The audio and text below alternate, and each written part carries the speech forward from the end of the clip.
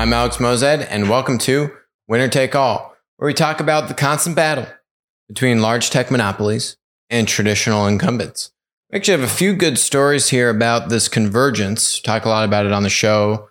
This convergence between incumbents and traditional enterprises and up and coming, many of them startup platform marketplace businesses.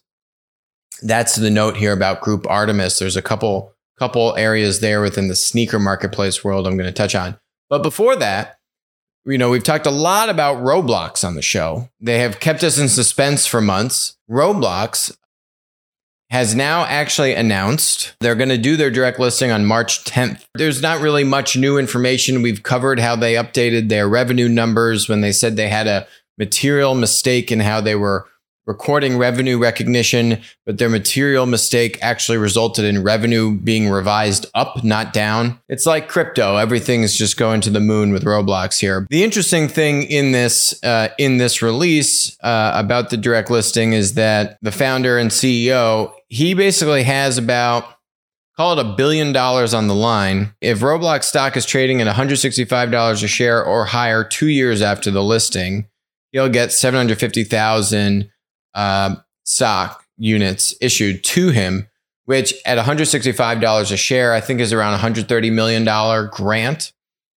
Then if the shares are actually trading at $375 or higher 5 years after the listing, he could get another 2 million shares, which at $375 is about $750 million in additional stock compensation. So the guy's going to be made very wealthy with this direct listing already. I mean, he's already very wealthy just from being able to have now what is at least a $30 billion company. It was $8 billion about 4 months ago when they were initially circling the wagons on doing an IPO, and it's quadrupled in the past 3 or 4 months. It's a very strong business, but everything's up in the stock market.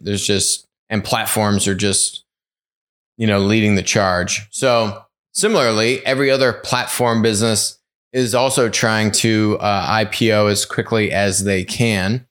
And that would be Patreon. It's not Patreon. Think patron with an E in it. Patreon. Basically, what the news here is that they're considering doing an IPO sometime this year. If you don't know what Patreon is, YouTube creators, just, content creators in general, or musicians, people with a fan base, with a following, right? It's basically a mechanism for those folks to monetize the fan audience. You can have, you can provide exclusive content to people that sign up for a subscription on Patreon. Patreon allows fans to directly support artists by paying monthly subscription fees starting at $5 a month in exchange for content like live stream videos, merchandise, and private performances. Patreon, platform business, has a take rate. The take rate is 5 to 12% of that monthly revenue.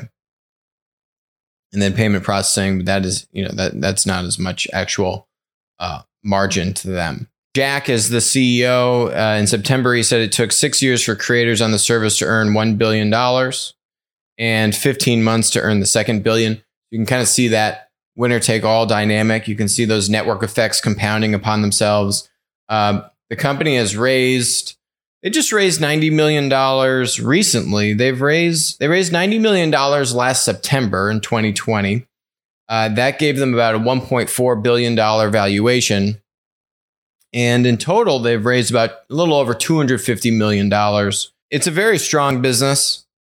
I think they could be doing more to stand up for creators being censored by platform monopolies. They haven't really done that, though. So that would kind of be my critique, just conceptually, right? If your whole thing is supporting creators and creators are undergoing unprecedented censorship. We had Peter Saddington on the show last week, big crypto guy, tech entrepreneur. And what he was saying is, he had 2 shows on YouTube, hundreds of thousands of subscribers, which YouTube banned. Why did this was 2 years ago. This was, before the political climate has become what it is. But it's because he was talking about crypto and YouTube and crypto. YouTube, kind of wanted to take a conservative stance on crypto and talking about alternative monetary systems. We saw Janet Yellen throw some shade at crypto, bring down the price. People are seeing crypto as a threat. People being in the existing financial system. Crypto is now at about $1 trillion of market cap, basically $1 trillion worth of collective coins in Bitcoin and a series of other altcoins. Anyway, I digress. That would be my hope on Patreon here, is that they could just take a tougher stance on really standing up for creators and creator rights, which basically don't exist. I'm going to touch on Australia in a second. And when platforms hit monopoly scale, what do? They take advantage of their suppliers. Those suppliers on content platforms are largely in part Patreon's customer base. They have others. You could be a small craftsman on Etsy, for example. But still, you're generally going to be a producer on some form of platform. Much of them content platforms. Might be 70% of their users are on the kind of like content social media side. They do have other, producer types that are also using Patreon and, generating income, especially for musicians and this whole community. I mean, you don't really have a mechanism to generate income, or certainly a huge part of your income, live performances, has gone away during COVID. They recently passed $100 million in annualized revenue. That could be really that they are, they had one quarter where they did 25 million in revenue, and then they're annualizing that rate forward and saying, yeah, look, we're on track to do 100 million. I don't know if they've really done 100 million, trailing 12-month 100 million, but still, it's a very strong business. And I think they are clearly, the dominant player in their space. Other people on the kind of tertiary of where Patreon is would be Substack. We saw Twitter buy Review, like the JV competitor to Substack. Apparently, Twitter is trying to come to terms with Substack, but couldn't get the deal done. Again, just poor deal execution. So they went for the much smaller, version of Substack. So Substack helping creators that have kind of email audiences monetize that audience, have, better communication, monetize it, all that kind of stuff. So you're seeing a number of these different kind of creator friendly, either SaaS services that then morph into platforms in this arena. And Patreon's probably, the leader in that space. But there's a bunch of other things kind of behind it that are carving out different niches like a Substack. So very interesting stuff there. Similarly, like Roblox to the moon, Coinbase to the moon. This is, that classic kind of crypto, fanboy slogan here, where just prices keep going up and up and up. A lot of things just keep going up and up and up these days. Doesn't make too much sense, but that's the environment. Anyway, Coinbase, where are you? So Coinbase recently did a secondary listing. What that means is for employees that have had stock that's vested, for investors that, have been in the company for a while, you can sell those shares in advance of the company being public, right? So you have to sell it to other accredited investors. There's different rules around it. And there are marketplaces that help facilitate these secondary listings. Second Market, aptly named, is one of the leading players for that. We've talked also about how Carta, SaaS company that grew up as a SaaS company, letting you track your cap table, has now also been doing secondary listings. So they're now getting into kind of that investment platform arena where, a Second Market has started with Marketplace. My prediction is there's a convergence here. The Second Market, the investment platforms need to move into the SaaS offering and really compete with Carta and try to take that away from them, while Carta is then trying to come in on the turf of the marketplaces. We'll see if that happens. But anyway, big win that Second Market got this secondary listing. Second Market is a part of NASDAQ's private markets group here. So, which is also what Carta is competing with. So anyway, they offered up to 1.8 million shares on second market. They're saying the goal was to help Coinbase determine a reference price for its IPO, because they're going to do a direct listing, not an IPO. So they did a few batches of secondary listings here. So they did 75,000 shares sold in January, end of January, at $200 a share, which gave Coinbase basically a $50 billion valuation. $50 billion in January. Okay, how does that line up? Founded in 2012, so 8 or 9 years old, has raised over $500 million. Most recently, raised $300 million in October of 2018, so more than 2 years ago, an $8 billion valuation. So $8 billion, say 2.5 years ago, now a little over $50 billion, $54 billion to be exact, in the first batch of this secondary listing, share sale. Then they did another batch, which went for about $300 a share. So from $200 a share to $300 a share.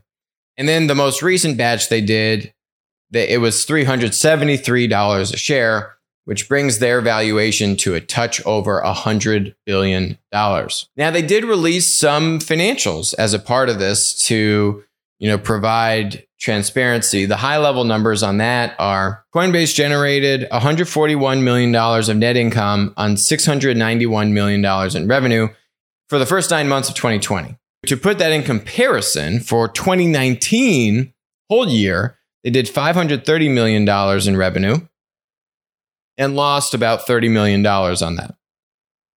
Now, Coinbase, what is Coinbase? Coinbase allows you to buy and sell crypto. And you know what they say, if there's a gold rush, you want to be selling the picks and the shovels? Coinbase is selling a bunch of picks and a bunch of shovels. And they are the ones that are really cashing in. I mean, that's not true. They're not the only ones. There are a lot of people. My guest last week, Peter, who've gotten into crypto, many years ago, who have made a lot of money on crypto. Coinbase, though, they're selling the shovels, right? They aren't betting on the price of crypto and this and that. What they're doing is helping. They're the gateway. They're the gatekeeper, and they help you process your Bitcoin purchases. So, if you want to buy one Ethereum coin, it's right around $1,500 right now. You want to buy one Ethereum coin, it's going to cost you about $20 a fee to buy that coin on Coinbase. So it's really not the most efficient thing. If you actually, it's like a little over than a 1% transaction fee. Compare that to what's going on with the Robinhoods and these discount stock brokerages, even Interactive Brokers, which is not considered a discount player. Interactive Brokers might charge me $1, per trade, which could be way over $1,500. But it's $1 as opposed to $20 for $1,500. And as your purchase goes up on Coinbase, so does their fee. Maybe not as a percentage, but nominally, that nominal fee, that $20, absolutely is going up if you're buying 2 Ethereum coins for $3,000 or whatever it is, right? So it's a pretty nice business if you can have, and it's not even a marketplace, well, okay, let me take that back. There's a marketplace when it comes to the peer-to-peer component, sending and receiving money, right? It's like a Venmo, but for crypto. But really where Coinbase is making its money, which is not a platform, it's linear, is on the buying of the crypto, right? Like a Robinhood isn't a platform either, in that actually they don't even have the peer-to-peer sending idea, right? They're purely just a linear a stock trading app, stock purchasing app, selling app. The platform, the kind of broader exchange, is that decentralized Bitcoin or altcoin that, built on the blockchain network, which allows buyers and sellers to transact. But in order to transact, you need to be using a piece of software that's going to help you transact. Coinbase model here, the transactional side, the part that they're monetizing, is really the thing driving this $100 billion. Now, everyone's getting into a bunch of different things. You can get into, trading on margin. You can get into staking coins, which, we need more time for that. But there's a lot of other ways that you can get creative in the Bitcoin universe. To me, it reminds me of what the stock market was maybe in the late 20th century. For all you kiddies watching, that means like the 1980s and the 1990s, where, you had traders and it was still kind of like the Wild West. The regulation wasn't anywhere nearly what it is today. And so for those really, for the people on Wall Street or in the financial services industry that want to kind of be out in the unknown, Bitcoin is the place to be. And so there are a lot of other tools and derivatives and things going on in that universe. But anyway, Coinbase's main business, their bread and butter, is facilitating the buying and selling of the coins, the trade. They're at 691 over 3 quarters. If you annualize that, like what Patreon did, that means they're annualized at a little over $900 million in revenue. Peg that to their $530 million in revenue, and you basically have about a 75% year-over-year revenue growth rate. And what this article is pointing out is that's before, that's up until the end of September. And then obviously Q4 of 2020 until now, we've seen just an explosion in kind of, Bitcoin and altcoin activity. So the numbers are probably actually even higher than that annualized $920 million revenue number, selling even more picks and shovels there. So anyway, the rumor is that they're going to be doing a direct listing. They did these secondary listings as a way to kind of test the market and see, hey, how should we do this? Kind of the irony in all of this, or I guess the part that doesn't make total sense to me, is the direct listing is essentially like a blinded auction process, right? So the direct, they're not raising money in their direct listing. So why do you need to do the secondary listings if you want to figure out how to price your direct listing? The whole way the direct listing process works, it's like a double Dutch auction or whatever the word is for it. The whole point is that you let the market determine the price of your shares, and you're not fundraising in the direct listing. So what does it really matter? So I don't know if this Axios article really has kind of the motivations correct behind why they've done these secondary listings. But anyway, the numbers are what the numbers are. And Coinbase fetched over $100 billion valuation. Basically, what is that? Over 12xing in a little over 2 years. Honestly, that's a little bit more believable to me, even though what that's saying is they have basically, listen to this, 100x revenue multiple.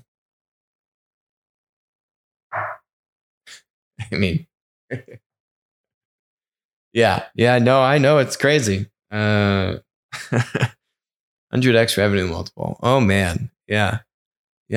That's the moon. I don't know. They may be on Mars. I think they might have gone past the moon. Coinbase is on Mars. Yep. No, it's official. They've gone past the moon. 100x revenue multiple. Oh, man. Okay. Some other folks wishing they could get 100x revenue multiple. What is Group Artemis? Group Artemis is our example of a traditional enterprise on today's show. Group Artemis owns a bunch of different luxury fashion brands. Group Artemis has been the controlling shareholder of Kering. And then Kering owns a bunch of these different brands. Artemis also owns Christie's. And so Artemis owns Christie's separate from Kering. But Kering owns Balenciaga and a bunch of other brands here. Yeah, Balenciaga, Alexander McQueen, and others. Balenciaga, why that's really relevant to the conversation. Let me show you these shoes. That's the beauty of having a video show. These shoes, here we go. Let's just zoom in on these. Bam. Okay. Here are your Balenciaga shoes. These things on the left, The black ones, they look like a very soft material. $800.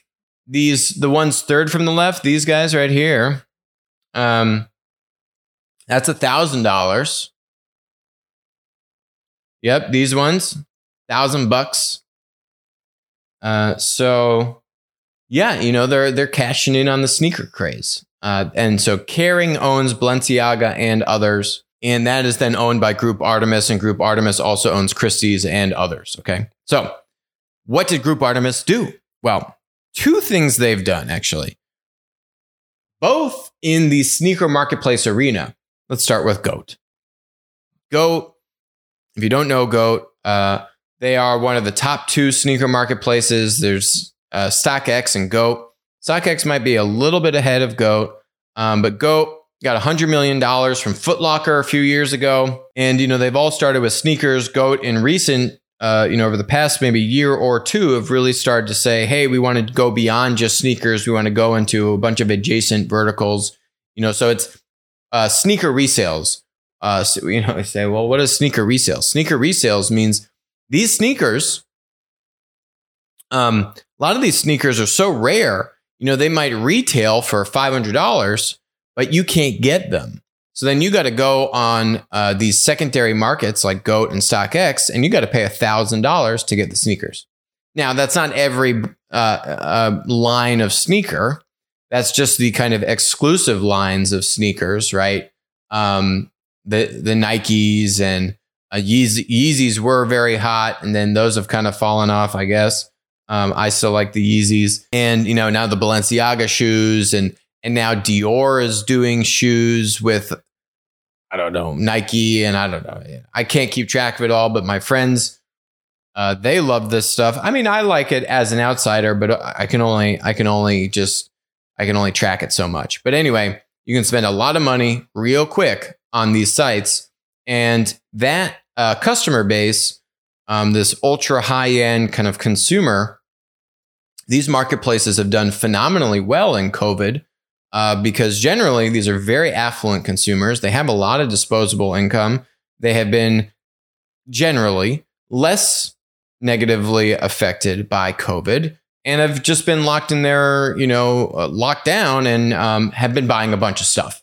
So we've actually seen these kind of alternative luxury high-end marketplaces like GOAT and StockX really do well in COVID. They raised $100 million last September at a $1.75 billion valuation. And now what Artemis is doing is they're following on. They have not disclosed how much they followed on for, but before this investment, right, which we don't know how much they invested, GOAT had raised about $290 million. So now Artemis is following on to this valuation, to the Series E funding. I would imagine Artemis got the same terms and they're just doing a follow-on here. I would imagine the valuation hasn't gone up. But, Artemis is saying, hey, if we're coming in, we'll follow on, maybe we'll put in $50 or $100 million, something like that. Not confirmed, but I'm just, that would kind of be directionally where I'd say it's got to be at least $50 million. Why is this significant? Well, one, you are seeing now two traditional enterprises get involved in GOAT. One being Foot Locker, and the other now being Group Artemis. In very big ways, right? Foot Locker, $100 million. They did that back in February of 2019 at a $500 million valuation. I was prompting the CEO to put money in. So they've effectively tripled that, at least. We also have news that 1stDibs, which is kind of, I guess, the number 3. They do sneakers and they do art and they do other products also, but it's somewhat similar in this space. They're looking to do an IPO at around $1 billion valuation. So you can see there, GOAT 1.75, and it's not even, obviously all these IPO valuations are just very, very high. So 1stDibs is definitely, smaller than GOAT and StockX. You can see that here. But who else invested in 1stDibs? Group Artemis did. Group Artemis, which controls Gucci, owner of Kering. So backed by right, the New York-based company raised $76 million in 2019 from who? T. Rowe Price and Group Artemis.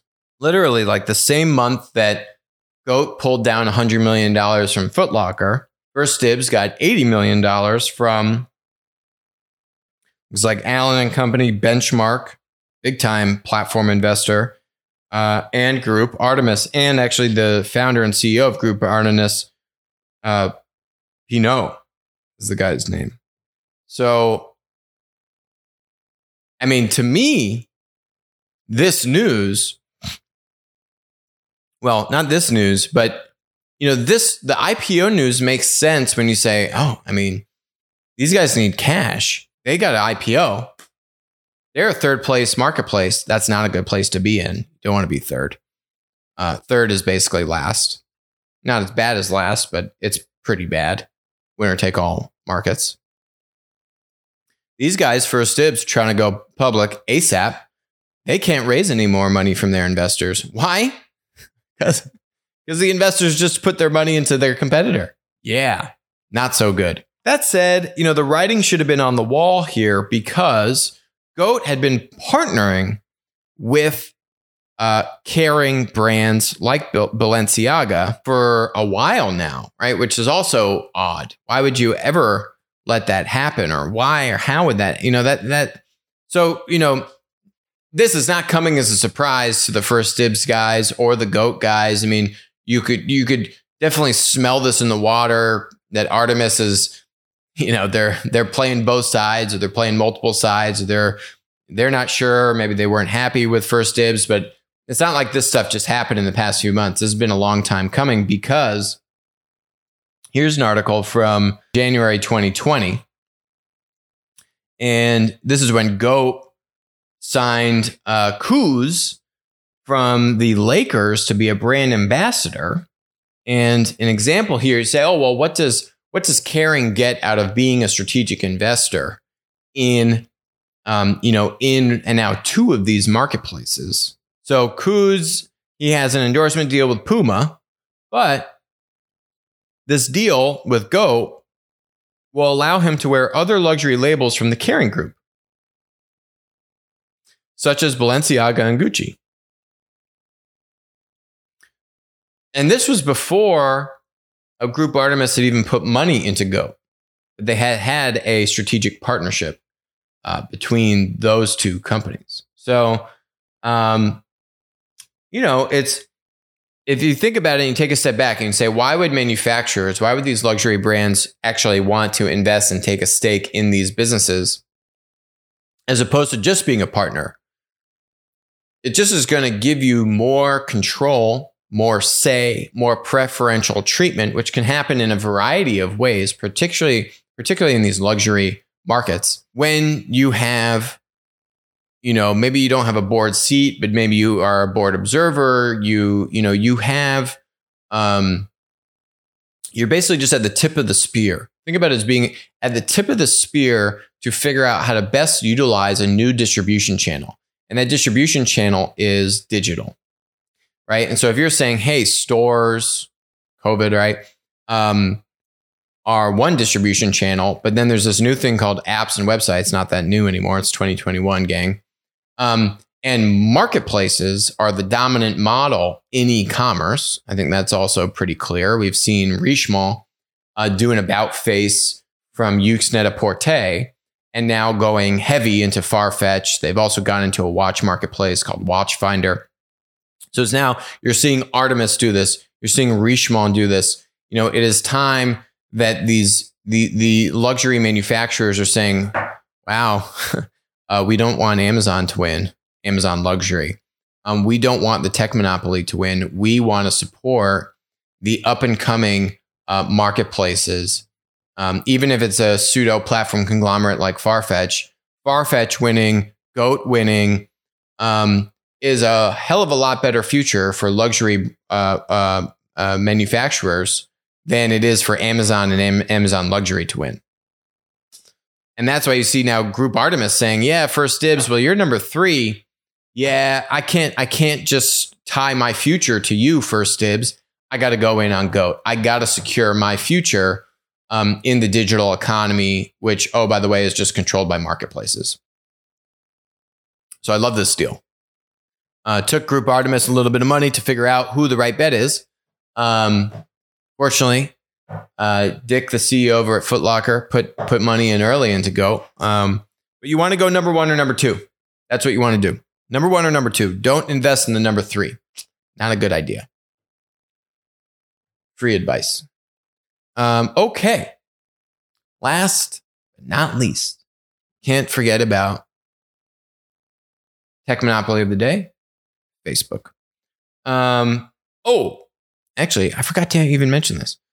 So we had Peter Saddington on the show, and he was talking about LBRY. Man, this thing is cool. So LBRY, it's such a cool company. I want to get him on the show. Startup company. Look at this. LBRY does to publishing what Bitcoin did to money. So, I've talked about, how I'd wish that Patreon would take a tougher stance protecting creators from being silenced by tech monopolies, like, well, every single one of them, frankly. So what LBRY is doing here is decentralizing video, right? Where Peter is saying, yeah, I had hundreds of thousands of subscribers. I created thousands of videos, and then YouTube just banned that stuff because crypto was out of vogue 2 years ago, and we were getting a lot of traction, and boom, our channel's just gone. Videos gone. Subs gone. LBRY helps combat that. This would actually be really interesting to me if Patreon went in this direction or bought this company. I don't think they will, because I don't think they want to kind of wade into these waters. Seems like they've kind of sidestepped some of this, but it is a huge issue for creators.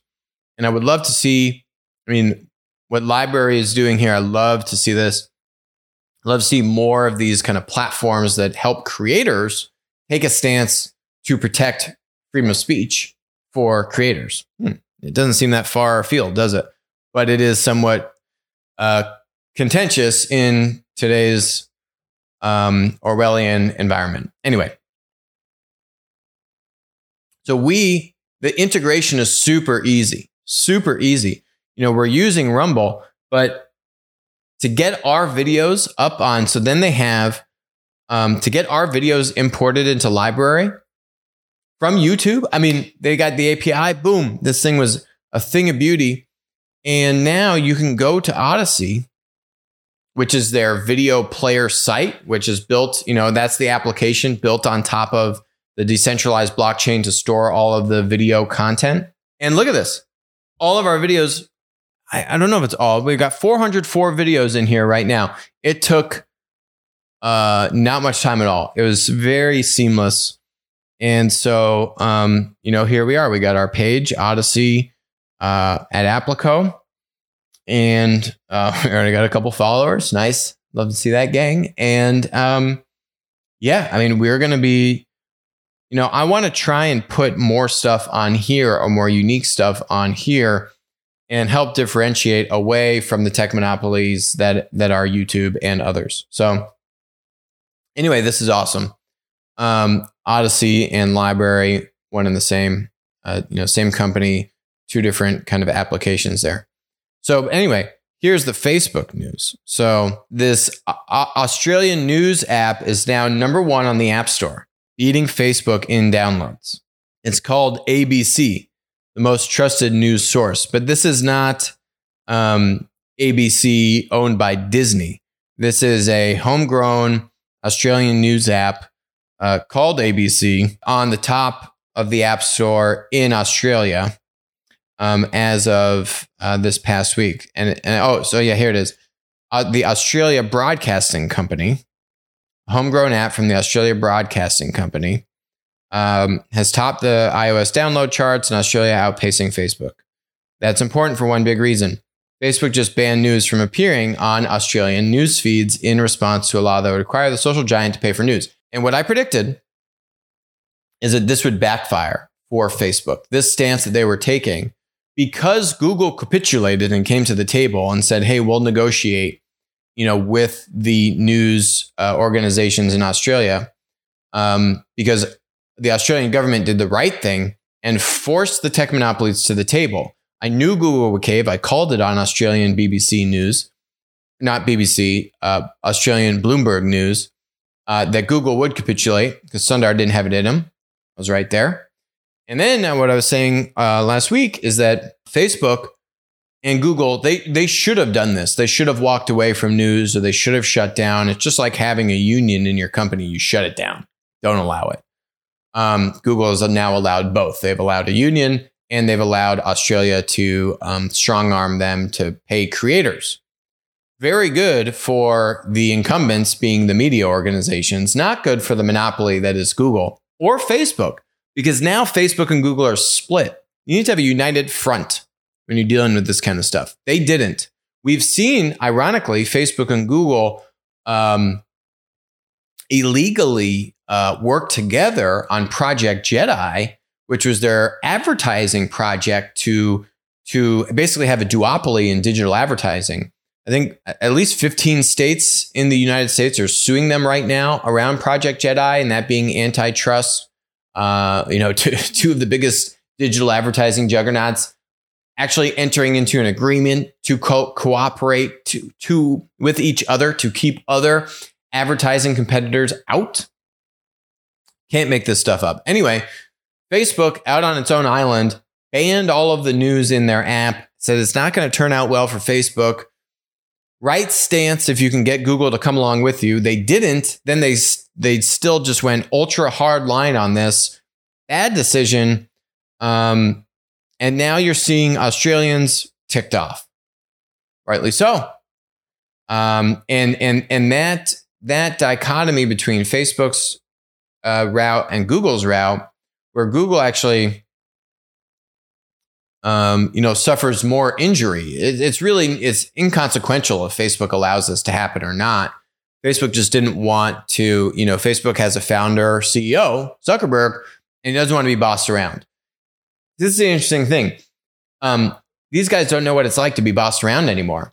When you're one of the richest people in the world, you don't get bossed around. You boss other people around. That's how it works. And you boss them around, or you pay them off and then you boss them around, but you get your way.